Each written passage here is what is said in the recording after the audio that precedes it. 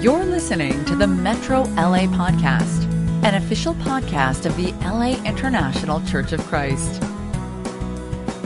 Good evening, everybody. Welcome to Midweek. Great to have you with us. Great to be together this evening. Robert Carrillo here in Metro Vision Studio A, and we're going to have our Midweek study tonight, which is titled Spiritual Gifts to God. And I'm super excited about this study. I've been studying it, thinking a lot about this, praying a lot about this. Of course, this is all within the umbrella topic of spirituality. Oh, and by the way, I got my USC shirt on for the flowers. And I'm supporting all of LA all the way across. So our topic, spiritual gifts to God. And, this is something that's really, really important, an important topic for us. And I think we should probably go to God and start out with that, and then we'll jump right into scriptures and have a really good study and talk together. Let's pray. Father God, we thank you so much for your love and the many, many gifts you give to us, all of us, God. We each have the gifts that we've been given in life and health and wealth and in so many ways, our relationships, our families, our children, our nieces and nephews and our roommates and just tons and tons of gifts and that you've given us, and we thank you for that. We thank you for being a generous God. I think about the fact that most of us listening to this lesson live in Southern California with great weather and great health and great wealth surrounding us, and compared to so many people on this planet who don't have a tenth of what we have. We are very blessed, God, and we're blessed with lots of physical blessings, material blessings, and even spiritual blessings, being part of a church that has elders and teachers and evangelists and women's ministry leaders. And just thank you, God, for all the blessings you give us. Thank you for the women's service last Sunday, for the time the men had together, and just all the ways that you continue to bless us, God. We thank you for that. Help us, God, to be like you, to be a blessing to others, to be generous with the gifts that you have given us, God. We love you. In Jesus' name we pray. Amen. So, spiritual gifts to God. We're going to start out in Matthew 6. And scripture we know pretty well. If you've been around the church a long time, you probably heard this preached quite a few times. We're going to start in verse 19 of chapter 6. It says, "Do not store up for yourselves treasures on earth where moths and vermin destroy, and where thieves break in and steal. But store up for yourselves treasures in heaven where moths and vermin do not destroy, and where thieves do not break in and steal. For where your treasure is, there your heart will be also." So this is a classic scripture, and this is in the middle of the Sermon on the Mount, and this is Jesus talking to us about what's important to us, about how we think of things, and how we see the world around us. How do you see the world around you? How do you think about the things you have and the things that you've been given, the opportunity, about the church, the kingdom of God, all these things, about being really spiritually minded? And, and he says, do not store for yourselves treasures on earth. Something that only the spiritually minded will be thinking about is heaven and the spiritual realms, right? Where's my eternal destiny? How's my soul? Where's my spirit at? What are the greater, how am I doing spiritually? Those are things that only a spiritual person really thinks about.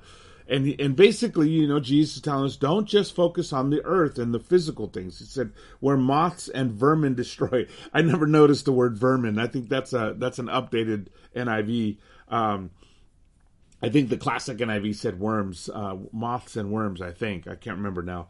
And it says, where thieves break in and steal, but store up for yourselves treasures in heaven, where moths and vermin do not destroy, and where thieves do not break in and steal. In other words, living for what is eternal, or keep the big picture, which, again, requires us to be spiritually minded, to understand what really matters, what really counts, what is most important in this life. And we continue, for where your treasure is, there your heart will be also. And why is it so important what we focus on, what we think about? Because that's where our heart goes. If we're looking at material things and the things of the world, then that's what we get into. That's what we get excited about. That's what our heart gets wrapped up in. If we look at the things of God and eternity and the spiritual realms, then that's what we get excited about. And that's what our heart gets into. And you can't be in one and love the other, right? I mean, our heart goes to whatever we're focused on and being spiritually minded. Now, I think that is honestly a huge challenge for us to really be able to think spiritually. I mean, we've been talking about the Spirit and looking at everything really with the lens of spirituality, with the lens of the Holy Spirit. How does the Holy Spirit see everything? How does the Holy Spirit move and operate in the church and in us? And what is the Spirit saying to us? And what is important to the Spirit? And that's what we've been focused on. And in some ways, there's obviously lots of overlap with the Father and the Son, because sometimes it's exactly the same message, right? What the Father says, what the Son says. But having that lens is meant to help us understand that there's a whole lot more going on around us than we think of. I think it's sometimes even it's really hard to be spiritually minded. It's really hard to think of spiritual things because in a sense, we deal with what's in front of us, right? And to be aware of the spiritual realms, in Ephesians 6:11, it says, "For our struggle is not against flesh and blood, but against rulers, against authorities, against the powers of this dark world, and against the spiritual forces of evil in the heavenly realms." The Bible talks a lot about we're in a spiritual battle. We're in a spiritual struggle. Life is spiritual. You are, first of all, a spiritual person. You're not, as C.S. Lewis said, you're not a body with a spirit. Actually, you're a spirit with a body. That's a quote from C.S. Lewis. Another person said, we are not we are not physical beings with a spirit. We are spiritual beings with a body. Really, our reality has to be bigger than what is physical. I think that's a hard one for everyone. That's a tough one because, life, generally in life, you just deal with what we think of as realities. I got to pay my bills. I need a job. I need to advance my career. I need to, hopefully maybe I can buy a house. I got to get my kids to college if I can, or help them, set them up for, a victorious life, and I got to raise my kids. I mean, this is real life, right? I got to get my kids to practice by 6 p.m. or whatever. That's real life. I got to pay my rent. I got to, find somebody to marry, or find somebody to be my roommate, or find somebody to take care of my dogs when I'm on. I mean, those are all the real life stuff that we deal with day in and day out. And we don't generally just think about what is happening in the spiritual realms around us. It's easy to kind of just lose sight of that and not even think about that. How am I doing spiritually? How is my soul? How's my soul doing? I mean, that's a very real thing. Galatians 5 talks a lot about the spirit and that struggle between getting sucked into sin and being strong in the spirit so that our life is full of the fruits of the Spirit: love, joy, peace, patience, kindness, faithfulness, self-control. Those are the things that we know really matter, but it's hard because what do we see? We don't see the spiritual things, and we oftentimes don't experience spiritual things unless we stop and slow down, unless we really focus our hearts and minds.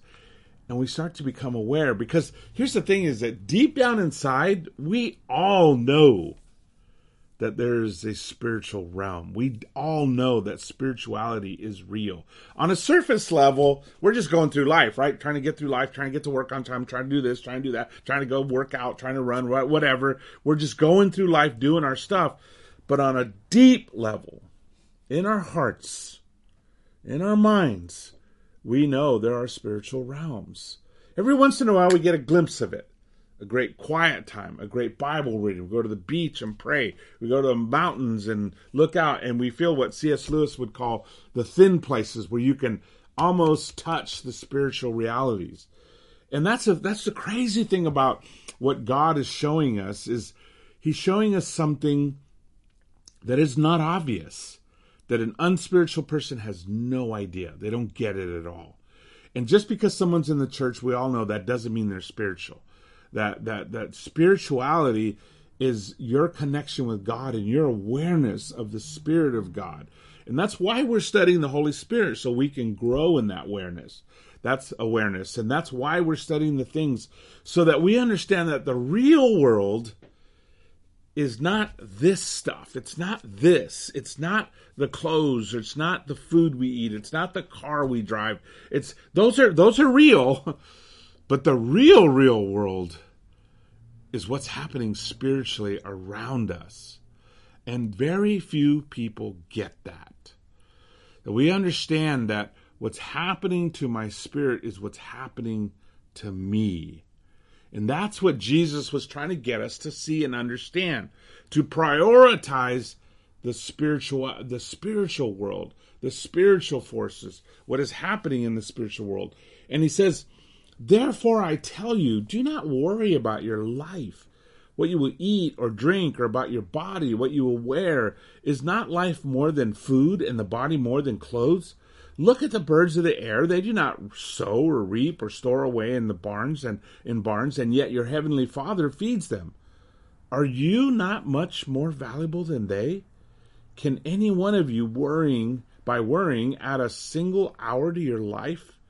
See, for Jesus, it was very clear. He's like, don't be caught up in the worries and the concerns of the physical world. Yes, you need to eat. Yes, you need clothes to wear. And, nothing wrong with wanting some nice clothes and wanting some good food. But at the heart of this is really trusting God. We're not going to starve. We're not going to be without clothing. And God helps us. God blesses us, Americans, of all people on the planet, should be secure in this because we have so much. But part of the problem is because we have so much, it's easy to worry about all that stuff and to focus on all that and even live our lives for all that. And this is stuff that the moth's going to eat, the worms are going to eat it, the vermin are going to eat it, it's going to burn up, it's going to all be gone someday. And what will be left? The spiritual reality, your soul and God and other souls around you and the souls of the people we love. He says, are you not much more valuable than they? And here you really hear Jesus trying to get us to understand, look, God cares about you. God will help you. You don't need to worry about it. That doesn't mean you can be irresponsible. That doesn't mean you have to pay your bills, or you don't have to get a career, or you don't have to get an education. No, you got to do those things. The point is not those aren't important. The point is, don't worry about it. Don't focus on that. Don't pour your life into that. I mean, you think about it. Just stop and think about it for a second. What does everybody want? Why do they work so hard? Why do they go to school so much? Why do they sacrifice so much to go to school and to work late shifts why do any of us do this? Because we want to be happy. Because we don't want to worry and fear that we're going to starve, or we're going to lose our home, or we're going to be homeless, or we're going to be hungry, or any of those things. I was just thinking about that. Literally this morning I was praying about this, and I thought, what if I was homeless? How would I handle that? How would I survive, Where would if I lost my house, I lost everything, it was just me, something happened, and I'm just homeless, or me and Michelle are homeless. Where would we stay tonight? And it's raining. Where would I sleep? Would I sleep under a bridge? What bridge? Would it be safe? Would I be warm? Would I be taken? The truth is, I never have to worry about those things. I come home to my house. It's got a roof. It doesn't leak. There's food in our refrigerator. We have so much we're taking care of. And you can say, well, Robert, not everybody has that. No, not everybody has that. But we do. And part of the reason we've been given so much is so that we will help others who don't have that. And we are the instruments of God trying to help other people. But we don't necessarily have to worry about any of that. We have a pretty good life. I mean, I was joking with somebody the other day. Not joking. I was making a point. that Today we don't have to worry about Russians shooting at us or a bomb taking out our house. None of us worried about that today. We are very blessed. And Jesus is trying to help us to just trust God. And that doesn't mean that we never have challenges. The same message is for the people in the Ukraine, the same message is for people in Cambodia living in shacks, to trust God and let God to help them. And God is always trying to help us. And he says, can any one of you, by worrying, add a single hour to your life? Really, how much good is worrying? How much good is focusing on the physical things? And it really boils down to trust. Do we trust God or not? Do you trust him? When the people were led out of Egypt, he was teaching them to trust him. They didn't know where they were going, but they knew they were going to be with God. That wasn't enough at first. They were freaking out. How are we going to eat? How are we, Pharaoh's going to kill us. How are we not going to just get robbed? We're all going to get, robbed and raped and pillaged and murdered and along the way. And God kept proving himself to them. The pillar of fire, the manna from heaven, the water from rocks. He was teaching them to trust him with their lives. God is just asking you to trust him. The two words for belief that are translated the most common in the Bible is emuneh, or to faith. The first one is emuneh, which is the idea of trusting God. Faith, in the Hebrew word emuneh, is much more about trust than it is even about believing. Now, pistis in the Greek Bible, which is the lower one, is believing. And they're both the word faith, basically. In Greek, faith is pistis, and in Hebrew, faith usually comes from emuneh. Not always, there's other words, but these are the primary words. But I think knowing what those words, the root of those words, the actual meaning of the words, is key to knowing how to live our lives. To believe God and to trust him. To believe him and to trust him. Do you trust God? That's a big one. That lies at the root of our faith, the root of our Christianity, of who and what you are. And we keep reading in Matthew 6. He says, "And why do you worry about your clothes? See how the flowers of the field grow? They do not labor or spin. Yet I tell you that not even Solomon in all his splendor was dressed like one of these. If that is how God clothes the grass of the field, which is here today and tomorrow thrown into the fire, will he not much more clothe you? You have little faith. So do not worry, saying, what shall we eat, or what shall we drink, or what shall we wear? For the pagans run after these things, and your heavenly Father knows that you need them. But seek first his kingdom and his righteousness, and all these things will be given to you as well." Seek first God's kingdom and his righteousness. Now, I know in the past, we all know the scripture pretty well because we've heard it. And it's usually read when we're talking about coming to midweek, coming to Bible talk, coming to Sunday, and showing up at things. And we read this scripture when somebody's studying the Bible to challenge them to show up at everything, to be totally involved. Which, is that what it's written for? No. Does that apply? Yes, absolutely. It's seeking the kingdom of God. But it applies to way more than that. Way more than that. It's about making God your priority. It's about making his kingdom your priority. Is that what's most important? It's about seeking all the things of God and being right with God. Seeking the kingdom is seeking the things of God and obedience to God. And seeking righteousness is just trying to get your own self right with God. And getting yourself right with God isn't just getting baptized. That is key, obviously. That's puts you on the freeway, but it doesn't put you there. It just puts you on the freeway. Seeking his righteousness is learning how to be a loving person, how to be a patient person, how to be a kind person, how to be joyful in the Lord, and all these wonderful things that honestly take a lifetime to learn. They don't happen like that. And I think sometimes we slip into the error, the mistake of thinking, okay, you got baptized, all right, you're good to go. No. If I had to drive to New York City, I can't jump on the 10 and say, okay, I've arrived. What do you mean? The 10, isn't that a way to get to New York City? Yeah, it is. You could take the 10, then you could take the 40, and then you could take the 95 and go up all the way to New York City.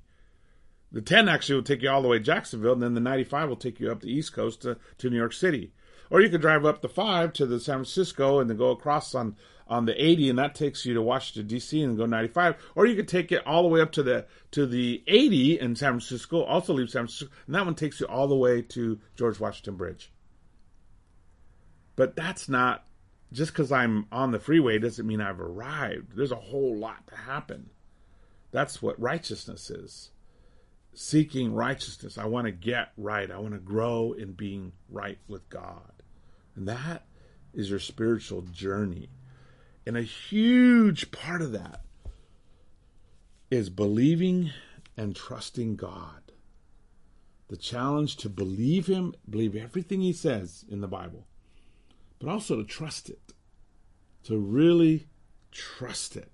And I'll tell you, the 3 areas we have the toughest time with is our time, our talents, and our money.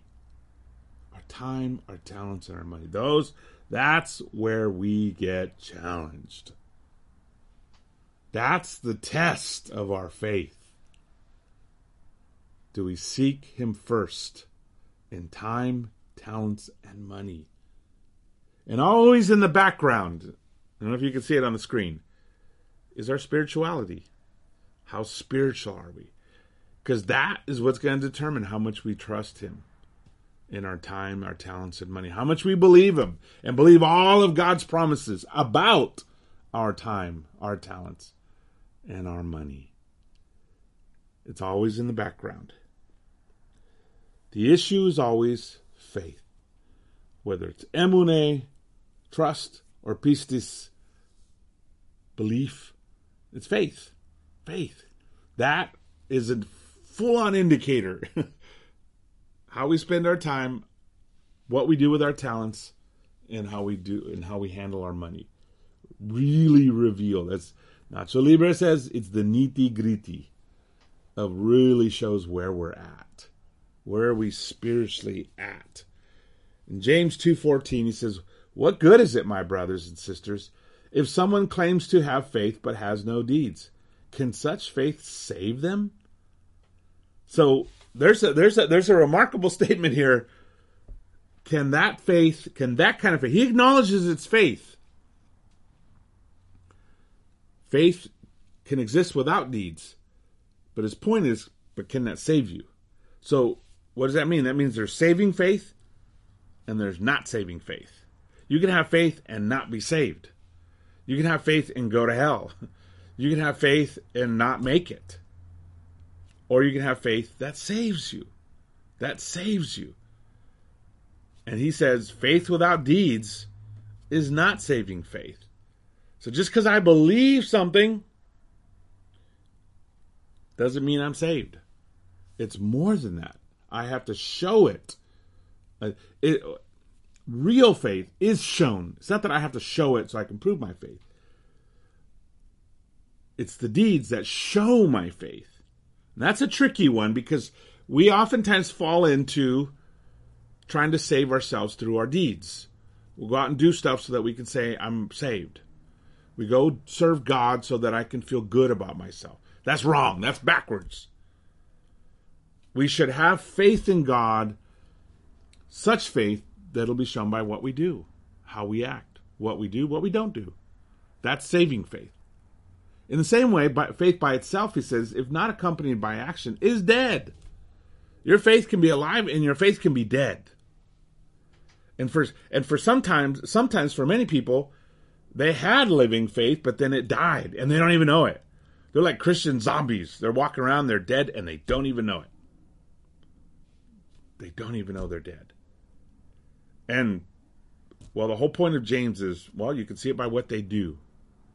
The Christian who says, I'm a Christian, I'm going to heaven, but he doesn't prioritize God. But she doesn't do what the Bible says. Dead faith. It's dead faith. And then the last one, verse 19. And I'm jumping through because this is a huge, awesome study that we don't have time to go into, but I'm leaping through the scriptures here. Verse 19. You believe that there's one God. Good. Even the demons believe that and shudder. Then we think, well, I believe in God. I believe in Jesus. So what? That and a quarter might be able to get you a phone call at a public phone, which I don't even know if we have public phones anymore, but it doesn't do you any good. Even the demons believe that. Is that faith going to save the demons? No. It's no shock to Satan that Jesus exists. It's no surprise to the demons that Jesus is Lord. They know it. And that doesn't save them. Believing that Jesus is Lord, believing that God is true, that's good, but that's not a saving faith. Real faith is shown by what we do. It's not substituted by what we do. You don't go and do so you can say you have faith. You have faith, and therefore we go and do.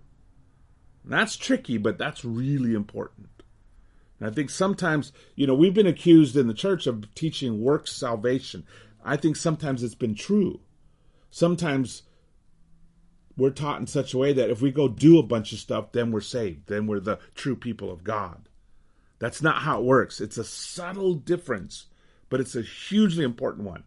Because we love God, because we're saved by God, because of those things, we go out and serve God and do things for God. But whether we do them or not, we're still saved. But if we don't do them, then that shows we've lost our faith. It's become dead or it died. And then we're not saved. We're not right. And so that's why the Bible calls us to examine ourselves regularly. Check out your heart. Evaluate yourself. How am I doing? Am I living by faith? Or am I saying God is number one, God is great, I trust God, but then living as though there were no God? Am I a practical atheist? Do I have demonic faith? Yeah, I believe, but I don't live like he's the Lord. I believe that Jesus is Lord, but I don't live like he's my Lord. I believe the Bible is true, but I don't live according to the Bible. That's dead faith. That's demonic faith. That's faith. It isn't going to save anybody. How's your faith then? That's the question. How much time do you give to the Lord? Remember I talked about time, talents, and money. Those are the tests. They're not the only tests, but those are the big ones. Those are some of the big ones. There's other big ones, but these are the big ones that kind of go together. How much time do you give to the Lord? Is he a priority in your day? And I'm not saying this to guilt us out and make us try to spend more time. I'm saying this to just hold up a mirror and say, okay, am I prioritizing God? Good. Amen. I'm going good. Am I not prioritizing God? Is God getting my leftovers? Am I only spending time with God if I have free time and I'm not doing one of 30 other things? How much time am I giving him? Do you give your talents to God? Are you giving him some of what he gave to you? How much of your wealth do you give to God? Ooh, that's a tester right there. We know that all good things come from above, right? Everything we have, every dollar we have has come from God. How are we with sharing it with him? The first one, how much time do you give? Time is a funny thing. So there's 168 hours in a week. Sunday church is about an hour and a half. Midweek's about an hour and a half. Quiet times, let's just assume the best. Everybody's spending an hour in quiet times. I don't think that's happening, but let's just assume the best. I know there are brothers and sisters having an hour and more than an hour a day, and that's awesome. But I suspect there are a lot of us that aren't having anywhere near an hour a day with God. But we'll assume the best. The best. So 1.5 to 3, and 7 is 10 hours per week. That's roughly around 7% of our time. That's not even a tithing of our time. There's 158 hours left for everything else. And granted, I mean, we're talking about sleep, we're talking about work, we're talking about paying bills, we're talking about putting gas in your car, all the other stuff. But in that 158 hours, we manage whatever we want to manage. The average person watches TV 3 hours per day. The average person in America. That's 21 hours. That's double what the average disciple spends time with God. Really, it's more than double. Screen time. The average person has 21 hours. Now, I looked at a couple of websites looking this up. And they say it's variance, but this is kind of the average. 21 hours. So about 40 hours a week of screen time compared to 10 hours a week of God time. And we have all this time for what? For studying our Bibles, for reading spiritual books that will inspire us, move us, strengthen us, give us direction, for memorizing scriptures, for praying with each other, getting together and praying, for outreach, reaching out, building friendships, loving up on people, trying to show people Jesus. We have been very focused on getting ourselves stronger spiritually, but that doesn't mean we don't. I mean, it has to be accompanied with reaching out to others. Who are you reaching out to right now? Serving the community. We've asked the community service team to provide an event every month so that all of us, and there are a number of different people in our region, brothers and sisters in our region, who are on their own organizing things. There's plenty of opportunities. Visiting one another, practicing hospitality. We just talked about that the other Sunday. Now, have we done it? Since then, have we thought about how am I going to put this into practice? Are we soft-hearted enough that we change when we hear the word of God? Or are we like the first path in the parable of the sower that just bounces off? Haven't changed a thing. Hospitality? What? Oh yeah, we were supposed to start hospitality. Have we started that? Okay, so time. We got a lot of it. Say, but man, Robert, we're so busy. We got so much. I have no time for myself. I have no time for... Then change your schedule. If you're too busy for God, then you're too busy. And it's not just God, it's you and God. It's really practicing self-care. I know that I need time with God every day. I need to be with God. I need to, just me and Him. Me and God, just strengthening, refreshing, redirecting, correcting, rebuking, inspiring, uplifting, all of those things that I get from God. And if you don't have that kind of a relationship with God, then get one. Get some help. But it's going to take time because you know what? You can't hurry love. You can't hurry depth. You can't hurry healing. All the things that really matter, we can't hurry. It just takes time. And so giving our time to God is incredibly important. Our talents. You know, we all have different talents. All of us. Every single one of us has talents. We all have our I can't think of the word. What is it? Our powers, our special powers, our special abilities. All of us have them. Some of us are good at organizing. Some of us are good teachers. Some of us are really just very loving, great at expressing love. Some of us are super encouraging. We're really good at encouraging people. I'm sure as I say these, you can think of people. I can think of people. I mean, Montel is super encouraging all the time. You know, I think of lots of people who are just very loving and giving and always, a lot of us, there's a number of us that have leadership gift. The gift of, that's a gift from God. Serving. So there's a whole bunch more, right? There's a whole bunch more. And I think of, man, the whole church is made up of people using their talents. I think of Risa always out there handing out the cups, making sure that the fellowship is taken care of. Montel always makes sure everything's all set up. James and LaTanya jumping in and doing the marriage things. I mean, haven't they been awesome? The marriage workshops, and Greg always putting together the worship, and Reese and Casey always making sure the Sunday services are great, and Joanne taking care of the RFAC and the board and all this different things she does, and Doug serving as an elder, even while he's got so many incredible things on on his plate and on his shoulders with medicine and being a doctor. Art, cranking a business and yet always making sure that we have what we need and printing things for us. Jerry and Augustus and Joy and others organizing community events. The RFAC meeting and making sure our budget's all sound. The ushers that are serving, setting up things. The teen workers serving the teens. Turnwall over here always recording us and getting everything together. The worship team and on and on and on and on and on. I mean, there's many more. I mean, it takes a whole village to run this little ministry. And I'm so grateful for them. And yet I know we still need help with children's ministry, community service projects, the building, the sound system, the leadership. We need a lot more people to step up to leaders. But the question is, do people want to use their talents for God? And I know there was burnout. In the past, sometimes people just were asked way too much. And that, that stuff happens. And I am sorry for that. I mean, it happened to me. But that doesn't mean we stop serving or we stop giving, because this is for God. This is not for anybody. This isn't for some brother or some sister. This isn't for the leaders. This isn't for my region. This is for God.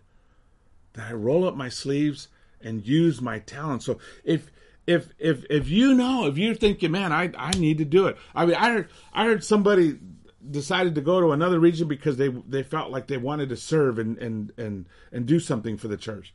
I'm like, are you kidding me with all these needs? If you don't know what the needs are, ask. We have all these ministries that need help to build this church. So if you're not sure, talk to one of the ministers, us, the Creos, the Kiainas, the Esbins, the Keys. Talk to one of the shepherds. Talk to the Webbers as elders, or the shepherds, the Sanchez, the Vus, the Esperantos, the Simmons, the Henleys, or any of our deacons. And we'll be talking a whole lot about deacons soon. There's plenty of opportunities. How about money? Ooh, that's a big one. Money. That's where people get really nervous when the preacher starts talking about money. Tithing. It's our 10%, right? The Bible says, be sure to set aside a tenth of all that your fields produce each year. Eat the tithe, your grain, new wine, and olive oil, and the firstborn of your herd and flocks, and in the presence of the Lord your God, at the place he will choose as a dwelling for his name. It goes on and on.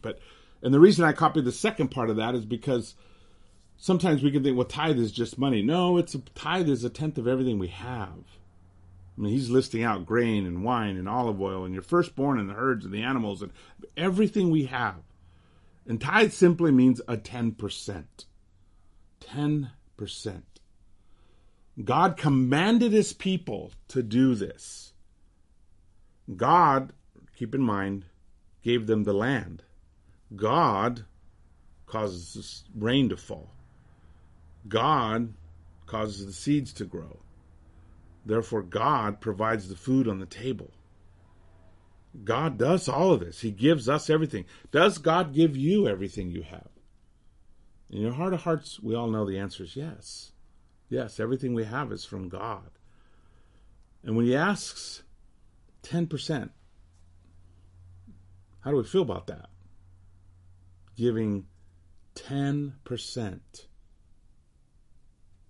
How do you feel about that? 10%. If he gives you $10 and he asks for $1 back, how do you feel about that? That's a really important one. For example, if you're a minimum wage earner in California, you make $15 an hour. 15 times 40 hours equals $600 a week. That means your contribution, your tithe, would be $60. $60 a week. Right? How do you feel about that? That's just kind of the rule out there that Jesus put out, that God put out there for his people. To tithe. To give a 10%. What is our average in our region? It's $34 a week per member. Now, there are people that give a lot more than that. And you need to know that. There's people that give a whole lot more than that. And there are people who don't give even that.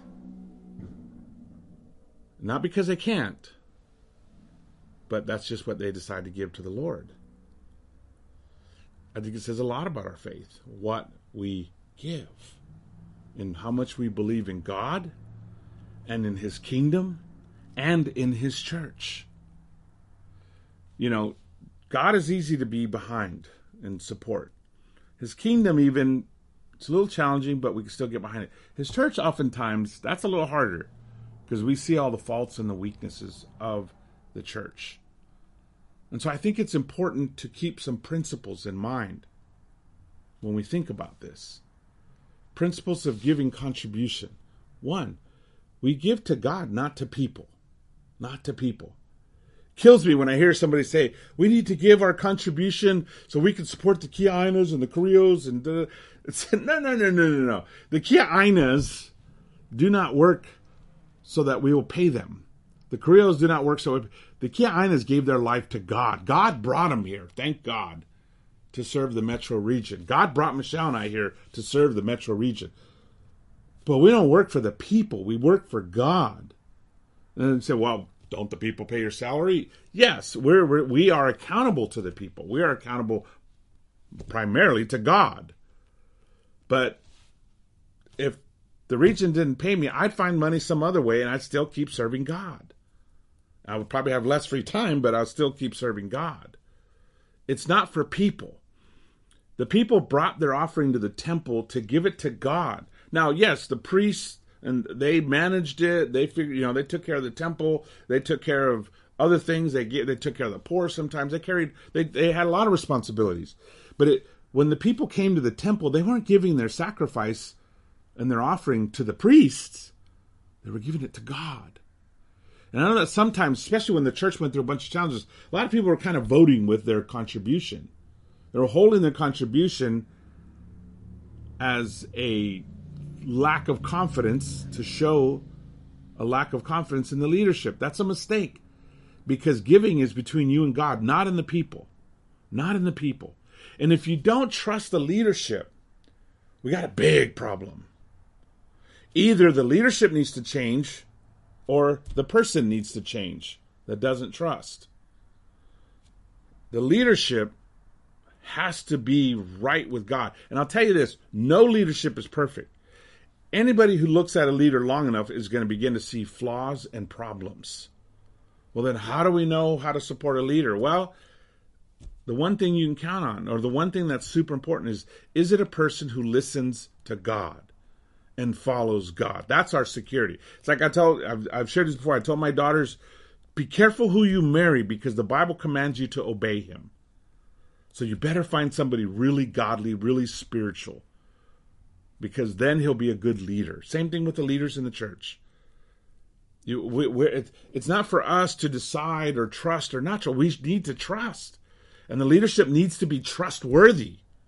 And if the leadership's not trustworthy, then the leadership needs to be removed.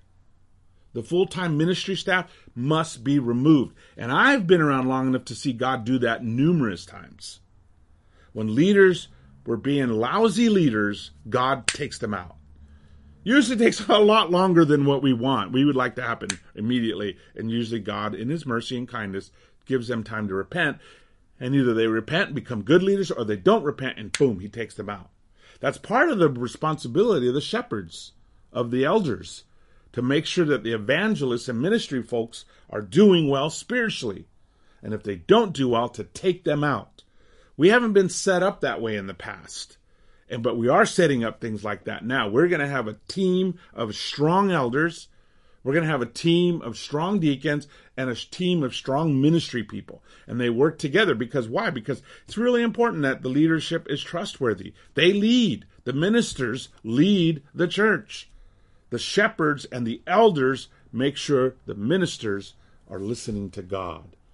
So that if they're not, and they need to be removed, that's on them to make that happen. God will take care of it. But we have to be able to, the only way this thing works is if we can trust and love each other. But the trust is not in people. The trust is in God, his system, his way. And that's how we can know and give to God generously, trusting that God will deal with things. In Acts 5:3-4, it says, this is the story of Ananias and Sapphira. They made the mistake of thinking they were just giving to people. They were giving to the leaders. And so they kind of cheated and held back some of their money. And it says, then Peter said, Ananias, How is it that Satan has so filled your heart that you have lied to the Holy Spirit and have kept yourselves some of the money you received for the land? Didn't it belong to you before it was sold? And after it was sold, wasn't the money at your disposal? What made you think of doing such a thing? You have not just lied to human beings, the leaders, but to God. And you all know what happened. Boom, he died. And then his wife came and boom, she died. They thought they were holding back on the leaders. They were holding back on God. And that's how he saw it. And God killed 2 Christians for it. So I think it's important. I don't give to people. I give to God. And that way, it doesn't matter what the people do. It doesn't matter what the members or leaders or whatever. I give to God. And it's not just one way. There are multiple ways I give. Another principle of giving. It's not the amount, it's the heart. It's the love. It's the faith. And it's the sacrifice. It's not just the amount. We should never feel bad because we don't have more to give. We should give generously and we should give sacrificially. And we've heard 1,000 lessons on that. And we know it's not about the dollar amount. It isn't. The person that all they can give is $50 a week should feel just as good about that as the person that gives $300 a week. Their sacrifice is their sacrifice. And the widow who can give $10 a week should feel just as good about that as the person who gives $300 a week. It's their sacrifice. But you ask, and this is Malachi 1. I'm sorry, I don't have the reference there. But you ask, how have we shown contempt for your name? By offering defiled food on my altar. But you ask, how have we defiled you? By saying that the Lord's table is contemptible. When you offer blind animals for sacrifice, is that not wrong? When you sacrifice lame or diseased animals, is that not wrong? Try offering them to your governor. Would he be pleased with you? Would he accept you? Says the Lord Almighty. Now plead with God to be gracious to us. With such offerings from your hands will he accept you, says the Lord Almighty. And this is what I'm talking about, the heart. Malachi was challenging the people not because they weren't giving. They were giving, but with the wrong heart. I mean, the truth is, we're not really bound to the tithe as Christians. The tithe was an Old Testament law. We're not bound to the law. Actually, we're called to be more generous than that. I mean, the early church, they sold properties and laid it at the apostles' feet. They gave out of their poverty and their wealth, out of everything they gave. They were super generous. They blew out the tithing.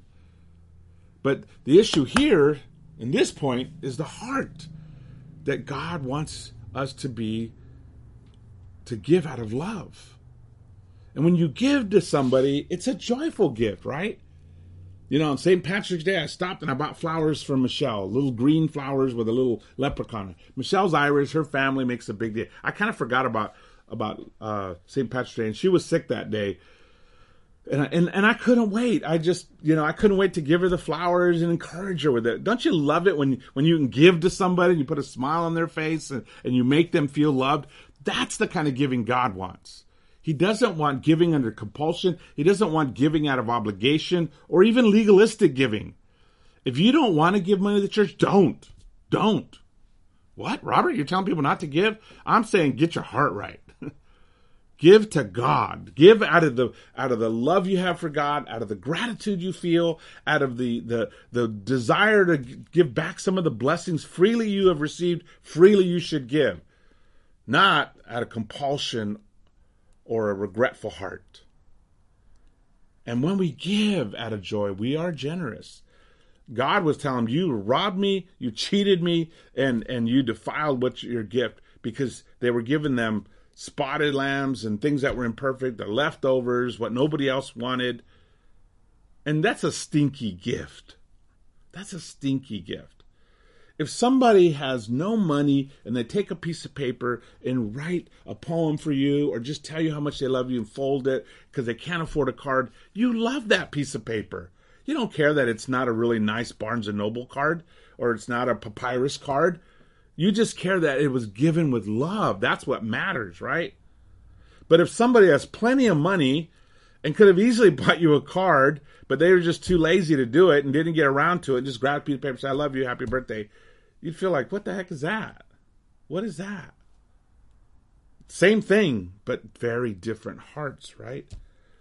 The other principle, it's not that, the other principle is that God is watching. We have to always remember that. Jesus sat down opposite the place where the offerings were put and watched the crowd putting their money into the temple treasury. Many rich people threw in large amounts, but a poor widow came and put in 2 very small copper coins, worth only a few cents. Calling his disciples to him, he said, come over here, guys. Jesus said, truly I tell you, this poor widow has put more into the treasury than all the others. They all gave out of their wealth, but she gave out of her poverty. She put in everything, all she had to live on. So that was a whole lot more than tithing. Jesus was sitting there watching. Can you imagine? I mean, what if Jesus was sitting next to you when you were dropping in your check and he looked over to see how much it was, and he knows exactly how much you make and what that says about you, about your love for him. And it is important to know that. God is not deceived. God will not be mocked. He's not a fool. He knows how important he is to us, how much he matters to us. And our gift says a whole lot about us, about our faith, and about where we're at. We have a wonderful vision. Now you probably can't read it, it's too many letters. But our vision, a church in love with God, led by Jesus, empowered by the Holy Spirit, where leadership is humble, spiritual, and strong. A church with great worship, where the members all walk with God and are driven by faith and unified by purpose. Where mutual respect permeates the fellowship as we help each other get to heaven. Where love is supreme and easily seen, felt, and experienced. A church where personal conviction is high and grace is abundant. Where renewal and formation is constant and conflicts are resolved spiritually. A church where everyone serves, gives generously, and is fruitful. A church that has a great Kingdom Kids ministry, giving all children hope. A church where there's great dating, great teen, great campus, singles and singles ministries. Where marriages and families can thrive and shine. A church that serves the community and takes care of each other, having no needy among themselves. A church where our children become Christians and feel proud of this family.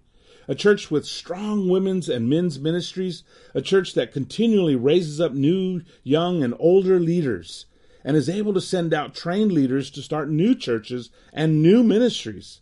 A church that welcomes everybody from every race and ethnicity and background. A church that is family, abundant in faith, fruit, and fun. That's the church we want to be. That's the church Jesus died on the cross for.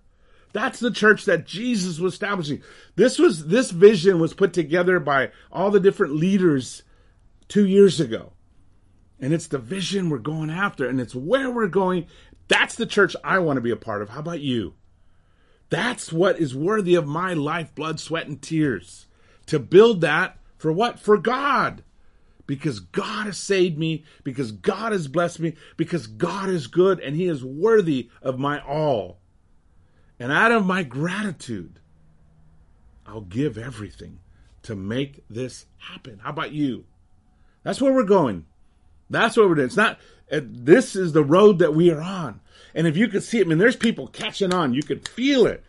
You feel it on Sunday mornings. You feel the excitement. You feel the joy. The women, they were singing. They were cranking last Sunday. The guys, we had a great time. Reese did a phenomenal job preaching and challenging us and calling us higher. And it was just great. You can feel it. Something is happening. Metro is not the beat down, broken ministry. Metro is becoming the living ministry, alive and heading towards not surviving, but thriving. Heading towards not being tired, but being inspired. Heading in that direction. And I just want to invite you to be part of that. And what is it going to take for us to get there? Well, it's going to take everybody using their gifts. And I close with this gift. With this scripture, which is a gift. Romans 12. We have different gifts according to the grace given to each of us. If your gift is prophesying, then prophesy in accordance with your faith. If it is serving, then serve. If it is teaching, then teach. If it is to encourage, then give encouragement. If it is giving, then give generously. If it is to lead, do it diligently. If it is to show mercy, do it cheerfully.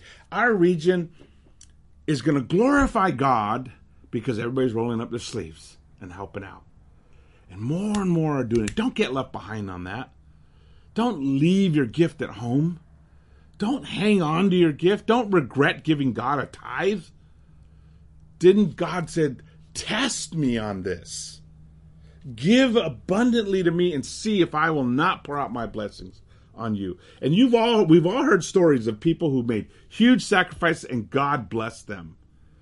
Again and again and again and again, every single time. I remember one time we had hardly any money. We were down to our last couple $100, and there was some big special collection going on, and we gave it. Michelle and I just gave it, and it was like, I don't remember the amount. It was like $275 or something.